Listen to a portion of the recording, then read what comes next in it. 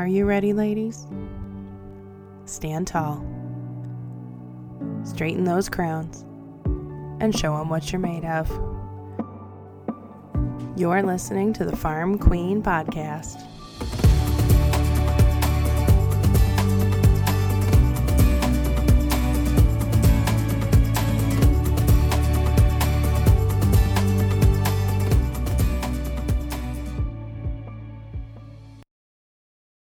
All right. Okay. So today on the podcast, we have our next farm queen, Jenn. I'm going to pronounce this wrong. Is it Micha? Micha. Micha. Oh man, I was terrible guess on my part. All right. So Jenn Micha on the podcast today. And, off we go. So Jenn, welcome. If you could introduce yourself, tell us a little bit about you, your farm, what you raise, what you grow, how long you've been at it, day in the life. Give us a little snapshot. So I'm Jenn Micha, commonly known as Jenn from Farmhouse Market. Sometimes I accidentally introduce myself at work that way. Oh gosh. That might make for an awkward start to the day. Yeah. So I grew up on a dairy farm. I kind of already posted the little autobiography flip, but right. I grew up on a dairy farm here in Greene, and obviously over the years my family sold the farm. It was my grandparents' farm, and it was just a small dairy. It was about 80 cows, which was a decent sized dairy for when they were farming. And but obviously once you're in agriculture never really leaves you. Right. And so now that I'm, off on my own and we don't have the farm anymore, I have my own hobby farm, basically, that has turned into a little business. We raise our own beefers. I only raise a couple a year, just mostly for our use and for burger in the stand. I refuse to raise pigs. Oh, wait. We got a detour and you got to tell me why, because I have pigs. So now I'm super curious. So one, I just don't have the space for them. But also, I live on a county road and I'm always nervous about animals getting loose. And pigs are notorious. Yep. Yeah. And there's no handles on them. So, true. So yeah, I've drawn the line at pigs.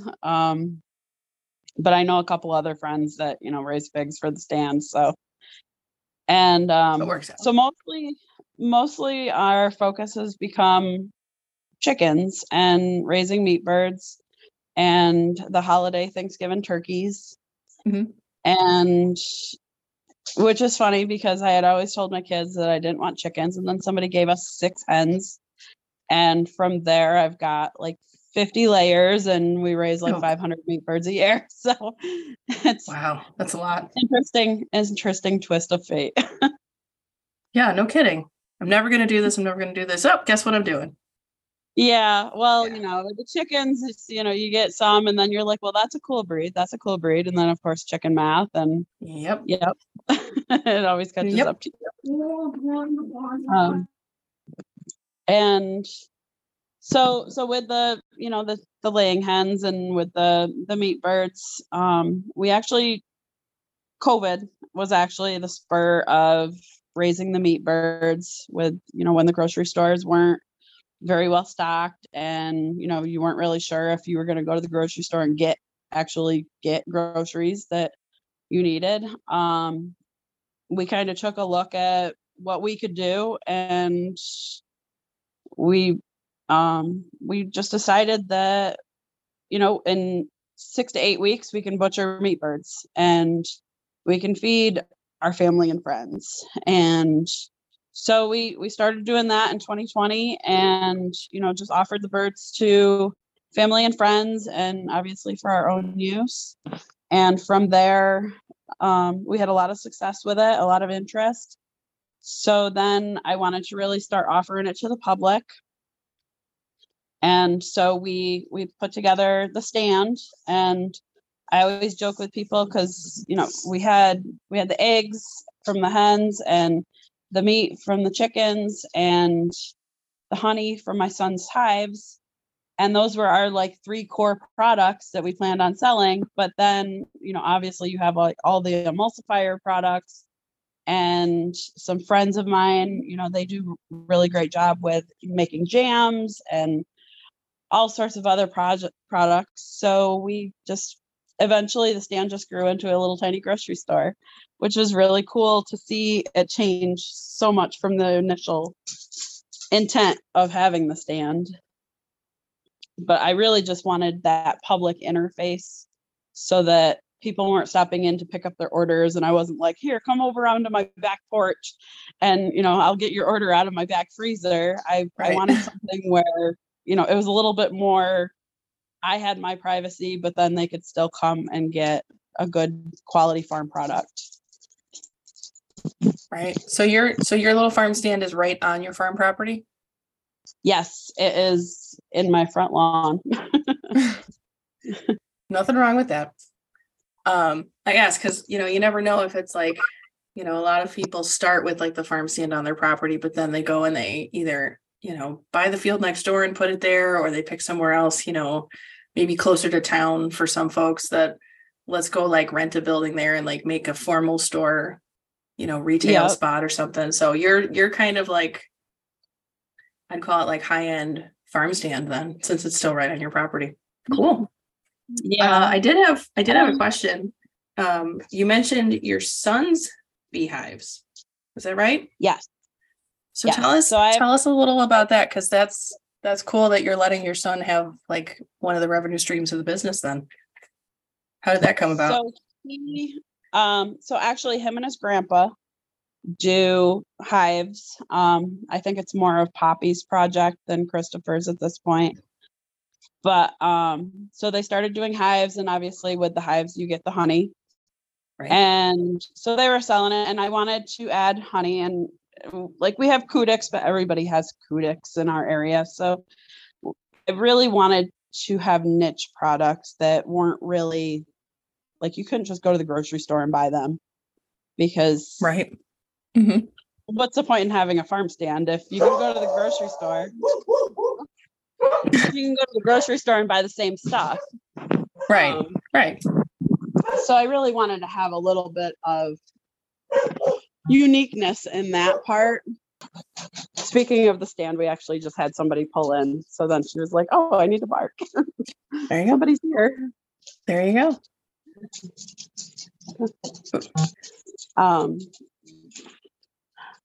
But yeah, so I really wanted something that was, a little bit more intimate, I guess, in a way of having products, and not just something that, you could just go to the grocery store and buy. And, right. So it's not just the products, it's also somewhat of the experience of it too. Yeah. Cool. And yeah. So and they've only got probably like 8 hives. So it's enough to supply our stand. And it gives him a little bit of entrepreneurship. And how old is he, if you don't mind me asking? So he's 15 now. Okay. It puts it in perspective of like, is he 5 or is he 15? It's a very different, different entrepreneurial spirit at that age. So right. But yeah, so he's 15. And he's somewhat involved in the hives now. I think mostly it's Poppy's project now. But he's like the middleman, I guess, in a way. It's still very cool that you have it as like a family endeavor all around. It's not just you doing it. It's, everybody's got a little something they're involved in. So. And I think that kind of helps with like the community looking out for the stand, because everybody's kind of invested in it in a ways. True. So that kind of helps with the self-service. And yeah, I know there's been several customers that have really just kind of looked out for the stand and for me, which I greatly appreciate that. That's awesome. When the community actually cares about what you're doing more than just, oh, good, there's food here and it's a good price. It's They're invested Right. past that point. It's a nice feeling. Yeah, it's So- a nice feeling. Like they take ownership of it in a way. Like Yeah. they want to protect Yeah. it and keep it so that everybody can enjoy it. That's very cool. Very cool. Yes. So I think you kind of did a pretty good job explaining, you've got a lot going on. You've kind of touched on, kind of how you guys got started. So it sounds like you pretty much wanted to start farming was it because of COVID that you guys got into this, or was it maybe like something that was kind of on your mind before that, and that was just kind of the push for it, or kind of how'd you guys start getting into what you've been doing? Well, I've always had animals. Right. I mean, you said you grew up on the dairy farm. I don't know if I've ever not had animals in my life. At any point in my life, I've always had something. But yeah, so COVID kind of pushed it where we were like, we can do this, and we can feed people. And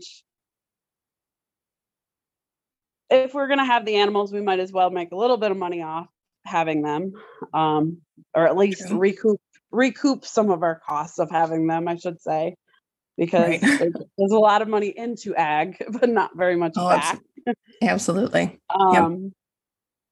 But yeah, I figured, if we were going to have them, we might as well do good with them and, be able to offer stuff to more than just family and friends, or just, more than just our family itself. And, and we've always raised animals for our own freezer. And so we just take really, you take really good pride in producing a quality animal. My parents they've been my butchering crew, and they've been really great about it. they've gotten pulled into a lot more than they've anticipated, I think, sometimes. Yeah. I was gonna say mine are the same. They've never really like balked or complained. Even if we're butchering turkeys right before Thanksgiving in, a blizzard, because I offered fresh turkeys that year. Yep. And, that's one of the things that made me start considering maybe we should just do frozen. Maybe fresh doesn't matter. So last year we offered fresh, and we butchered everything like the Tuesday before Thanksgiving. Right. And everything was spoken for. It was just, producing the birds for them. And this year we decided that, it was so stressful, because I had asked people, what's your ideal weight for a bird? And, what day do you want to pick it up? And so it put a lot of stress on making sure that those birds were going to actually hit that weight target. Right. And of course, that group, we did some frozen, but like the fresh group was really just looking like they were going to be smaller than I wanted them to be. And so it was really stressing me out. And then of course, the weather never wants to cooperate with you. And so the day that we needed to butcher everything to have it ready for everyone, it decided to snow. And so, so we were just like, yeah, this is just not like, let's just have everything done and offer frozen birds. And, that worked out so much nicer, because then we were like, we can just butcher them when they get to the size that we need them, and they'll be ready. And right. And you could even shift it, and like nobody wants extra animals over the winter, but you could offset it, and you could raise them kind of over the winter for a longer stretch of time, butcher them in the spring or the summer when it's just more convenient if you had to. And definitely gives you more flexibility. That feed impact. Right. Yeah, I'm gonna come back to that thought of what you said about the turkeys, and they were looking like they were going to be a little small and that kind of thing. But before we get into that kind of stuff, I want to ask you, how did it feel when Michelle told you were the farm queen this week? It was really exciting. I I wasn't really expecting it. So it was very exciting, and it was an honor to be selected. What does it mean to you to be the queen this week? You know, that you're kind of representing this group of these farm women that do the hard work day in and day out. Obviously, you've got kids you're raising around that. You're running a store. You know, you've got a heck of a lot on your plate. And to have somebody kind of call you out and say, not call you out in a bad way, call you out in a good way and say, hey, we want you to be the one who represents what we do this week.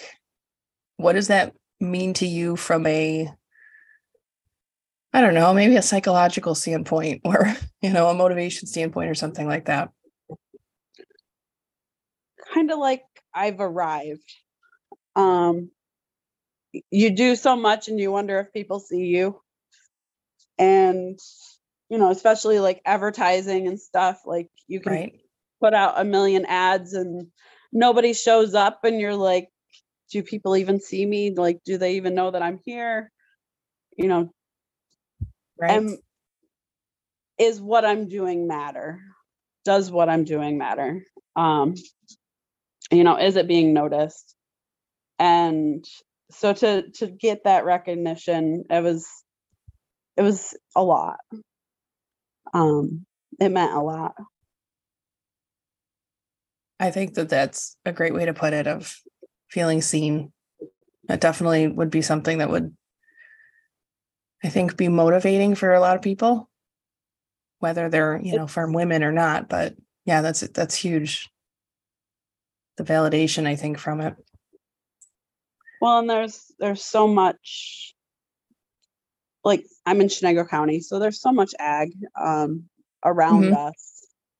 So to be pointed out for being, you know,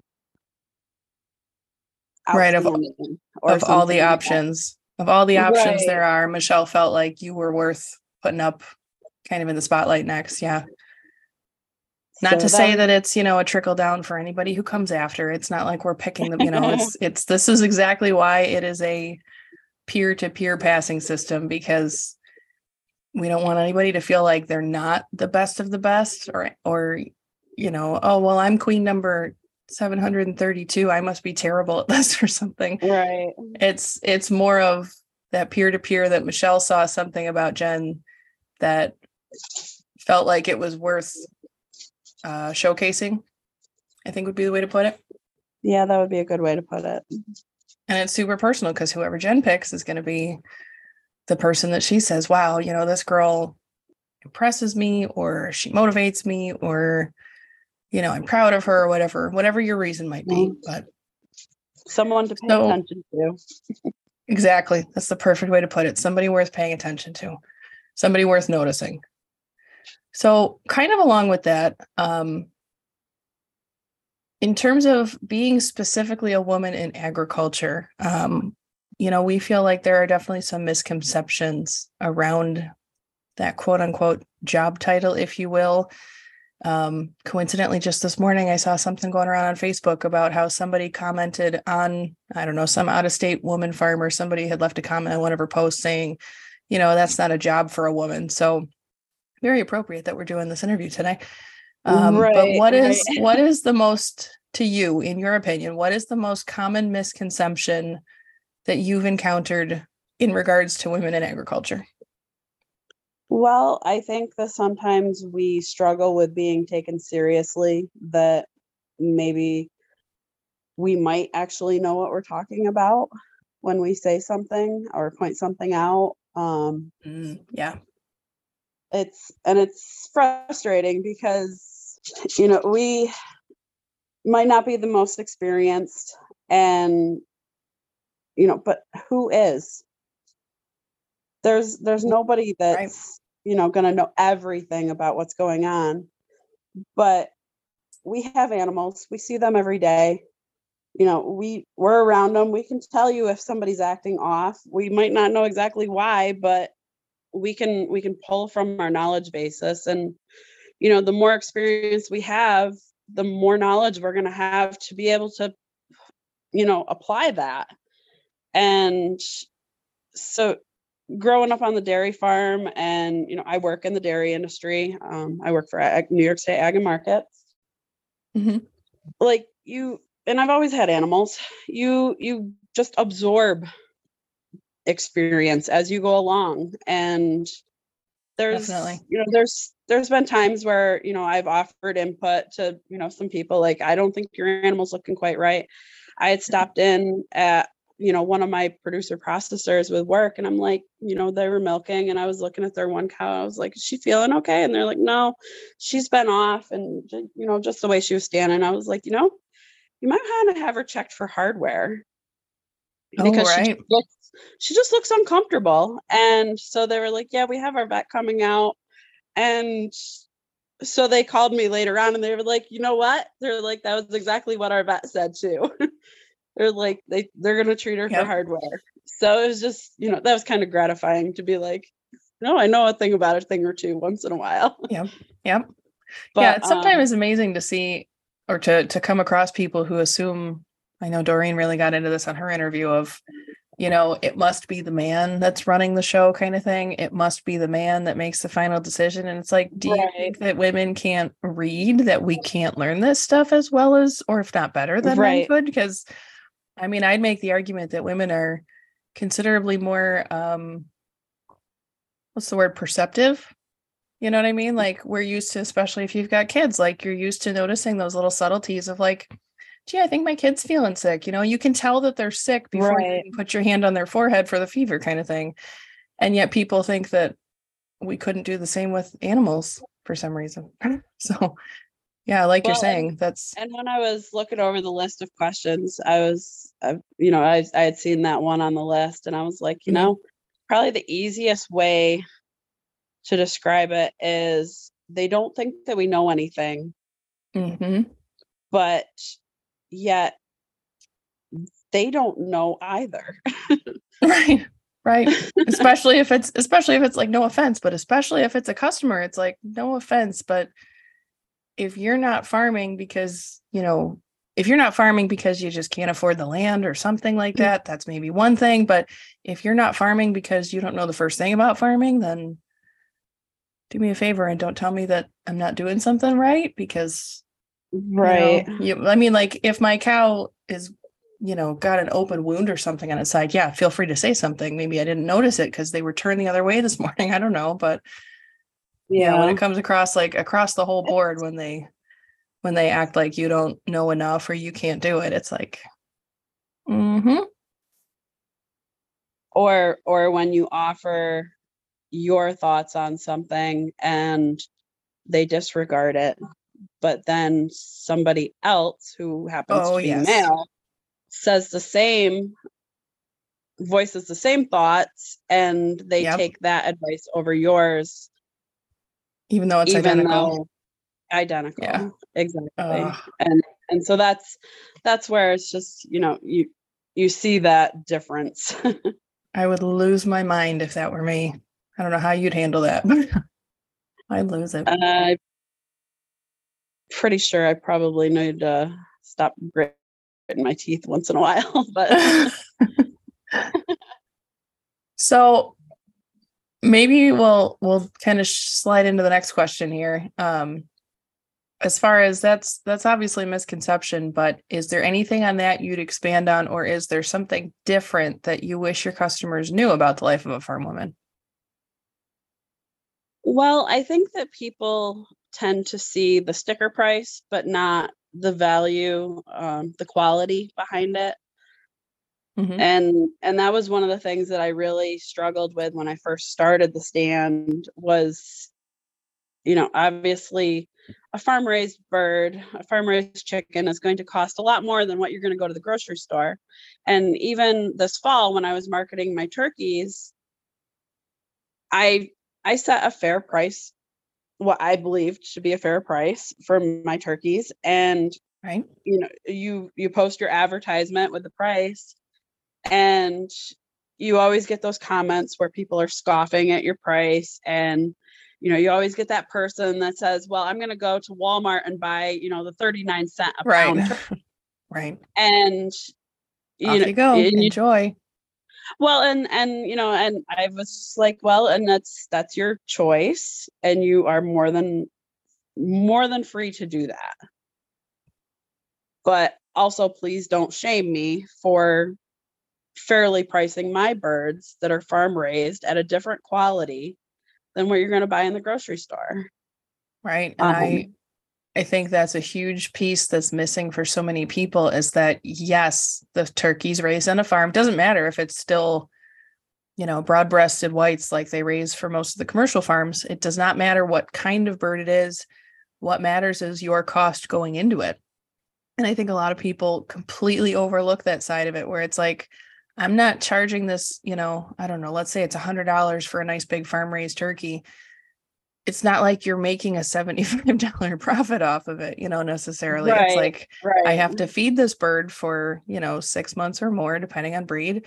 I have to process it. I need to have the equipment to butcher it. I need to have this, bag to wrap it in. I need to cover my time a little bit because I'm also my own marketing team. I don't think people realize how many different pieces go into it. And it's like, if you're making a profit of like, I don't know, a 10% profit margin, then it's like, I charge $100 and I make $10 off that bird or $20 off the bird. It's like, that's a pretty small profit margin, all honesty. Especially for 4 to 6 months worth of work.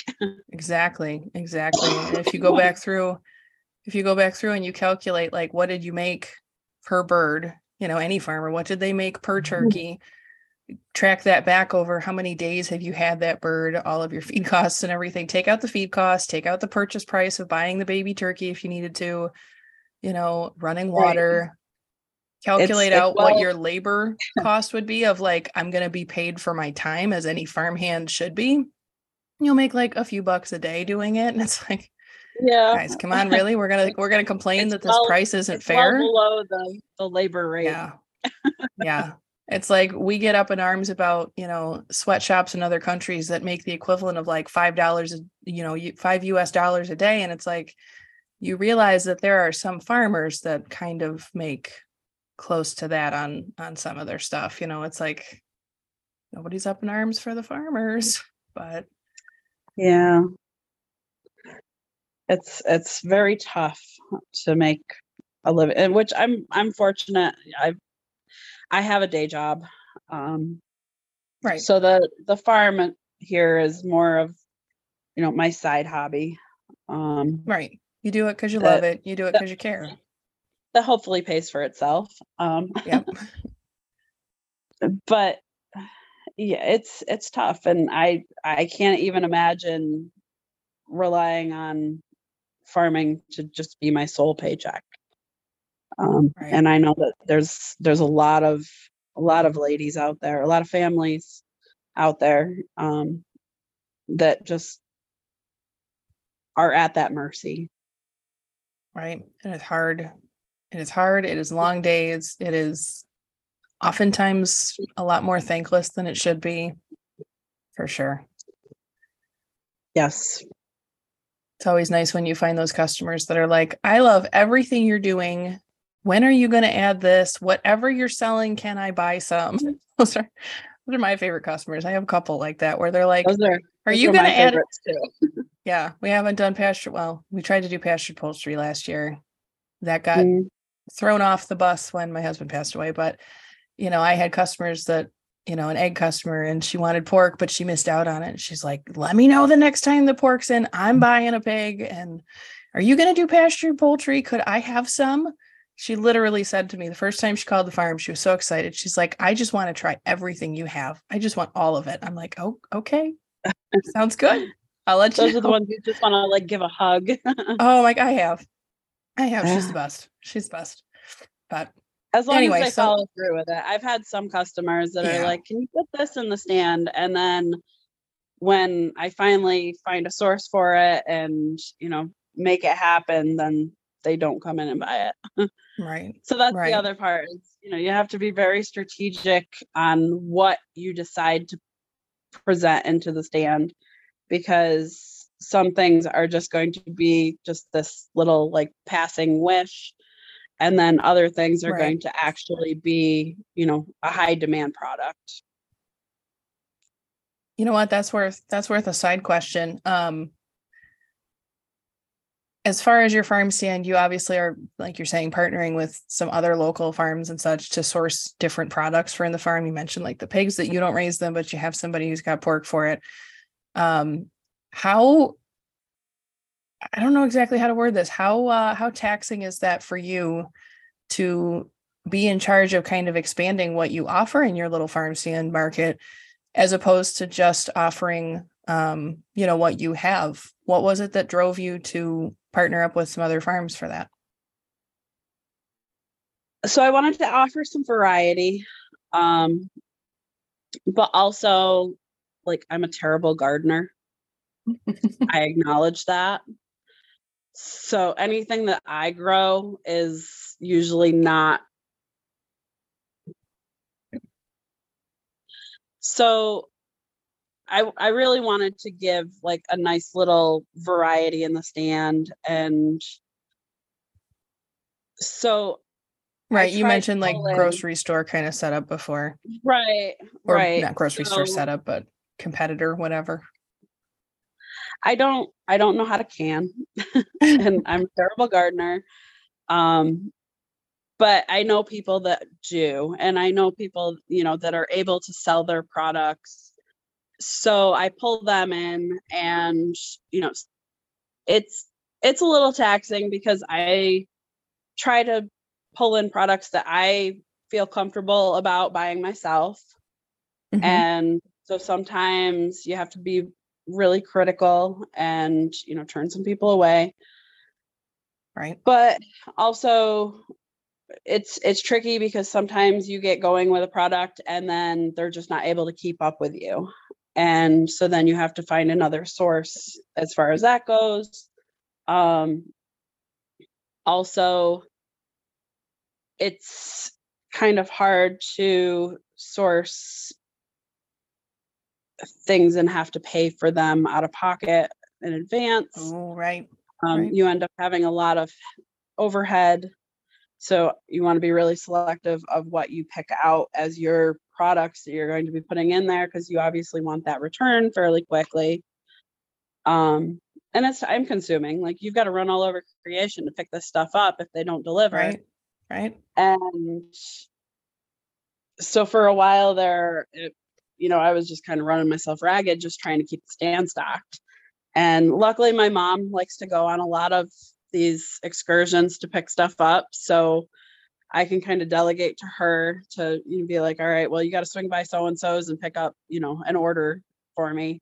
And she likes to do that. So I'm fortunate there to be able to kind of share some driving time that way. But also I wanted to make sure that everything was local, like truly local. So when I first started out, everything was local to within a half hour of our stand. And which we've had to push out a little bit further, but it's pretty much within a couple counties still of where we're sourcing. Very cool. Very cool. Would you say that you have more situations where you have to kind of reach out and find the source, or do you more often have people approaching you asking if you'll sell their products? I've actually been more of like, I'll reach out because I kind of want to select the product. Just because, like, I'll go somewhere, management, see something, and I'll be like, well, I've been wanting to introduce this into the stand and I really like the quality of this product. So I'll reach out to these people and see if they'll do wholesale. And sometimes they will and sometimes they won't.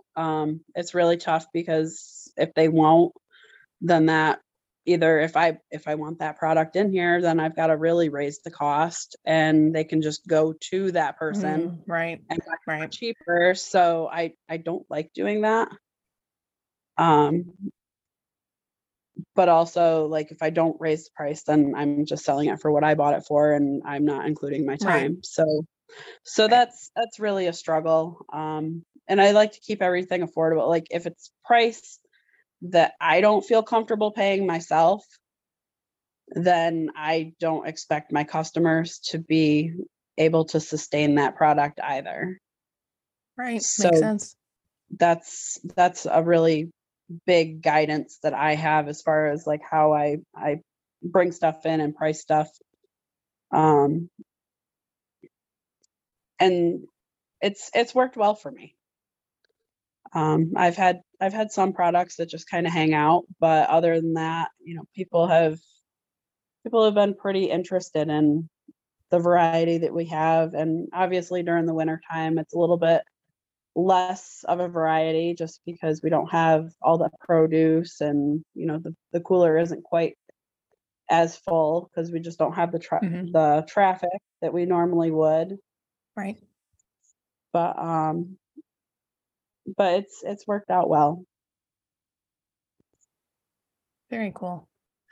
So given that you have a day job, run this farm of your own, run this farm stand, have to source products to keep that farm stand stocked, and there's obviously more than just call somebody and go pick it up. You have to coordinate and figure out the pricing and all of that, and do stocking and do marketing and everything. And, then you mentioned things like, we raised turkeys and we were worried they were going to turn out a little bit smaller than people would like. And there's a lot of stress to go along with this from that side of it of, am I going to be able to deliver what I promised I'd deliver?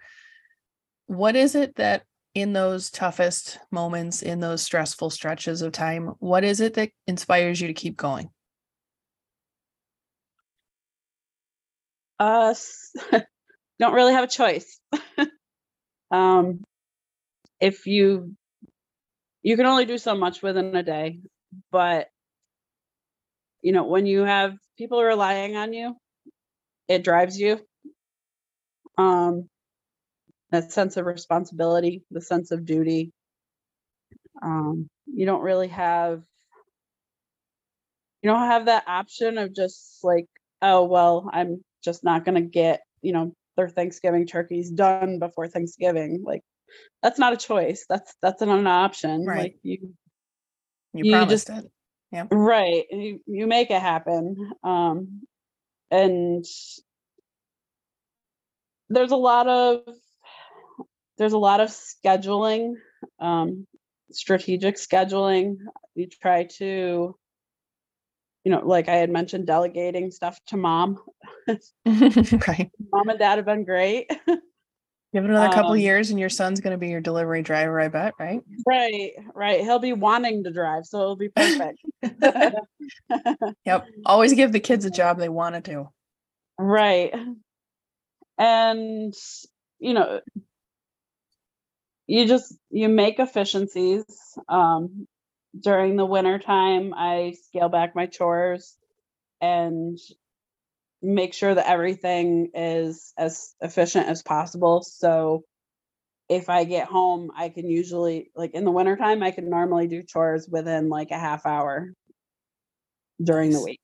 So I try to set stuff up so that it's as easy as possible, especially if I have to have somebody do the chores for me. Like if I have to go out of town, my parents do my chores for me. I try to make everything as easy for them as possible. And, you just kind of make your life fit to your goals, I guess, is the easiest way. You don't really have, if you want to do it, you're going to make it work. And that's just always been the way I've been kind of raised. Like, yeah, I love how you put that of, if you want it, you'll make it happen. I think that's probably a lot more common of a driving factor behind all these women than people realize of, there is a sense of, maybe a sense of duty around, I'm doing this to feed people, not just because, it's not like we're sitting with our feet up crocheting blankets for an Etsy store or something. It's not exactly a relaxing job. So yeah, there's a lot more to it than just oh, it's a business. Oh, it's, it's some money coming in kind of thing. So, but yeah, I love how you put that if you want it, you'll make it happen. And you have people counting on you. So you just keep going. That's huge, huge. We have kids relying on us. We have our families relying on us. So we're just more prone to push through because we Yep. have to get it done. Yep. As what is it that my grandma always says? A woman's work is never done. Sometimes that's because it's never done. And sometimes that's because we choose to never have it done because we're crazy and we had farms, but still it's never done. So that's always the housework. Yeah, that's true. She does usually say it about housework, but now that I have a farm, she's like, I don't know why you're doing it. It's so much work. And I'm like, you grew up on a farm. She's like, yeah. She literally once told me, it's a good thing that I didn't have to be a farmer when I grew up. My animals would be dead. I wouldn't want to do that much work. So I thought, all right, it takes a certain somebody to keep doing this then. So you are definitely one of those. You are definitely one of those women. So people obviously are going to love you. Blood. Yeah, I think that's true. Having it in your blood is something. So now that people have gotten to know you and they love you and they think you're awesome, where would be the best place for them to follow along on your journey as they maybe become customers, as they see how your farm business grows, from here, and where can they find you? So the farm stand has its own page, Farmhouse Market. And that's right here in Green. So the Facebook page, it does not have a web page. Yeah, a website. Still working on that, but I'm not very technological. So, and then of course, when you go looking online for website building sites, then you don't know if you're really going down something that is legit or not. But that's a goal to get the website going. But we definitely have the Facebook page. It does show up in Google Maps. That was a pretty exciting day when I was plugging an address into my Google Maps and I saw the farm stand show up in my little preview window. I don't know how or when, but it just magically appeared. So that was pretty exciting. That is exciting because I had to go into Google and I had to add mine manually. This has been awesome. I think I learned a lot from you, whether it seems like it or not, Wonderful. But I certainly did. I think everybody's going to love hearing kind of your story and what drives you. Any final thoughts you'd like to share with, the potential future farm queens listening, or with the people who aspire to start farms just so that they can become a farm queen, or, whoever's listening? Any final words of wisdom or inspiration or anything for them? My door is always open. I've had a lot of people reach out to me and ask, how they should process their birds, or how to process their birds. And we process several times a year. So I usually will be like, well, we'll be processing on this date. And, just if you want to come by and, lend a hand, we're more than willing to show you our process. And I've had a lot of people reach out to me as far as like how to start a farm stand and stuff like that. My door is always open. I'm on Facebook every day. So if anybody has any questions, they can just feel free to reach out to me. I've had a couple people reach out to me this week with questions about something that I had mentioned, and they wanted to know more about it. But as far as for future farm queens, I think just share your knowledge. And, we're all in agriculture, but I think sometimes we just don't get a chance to really mingle with each other and really share our stories. And it's such a great way to network by,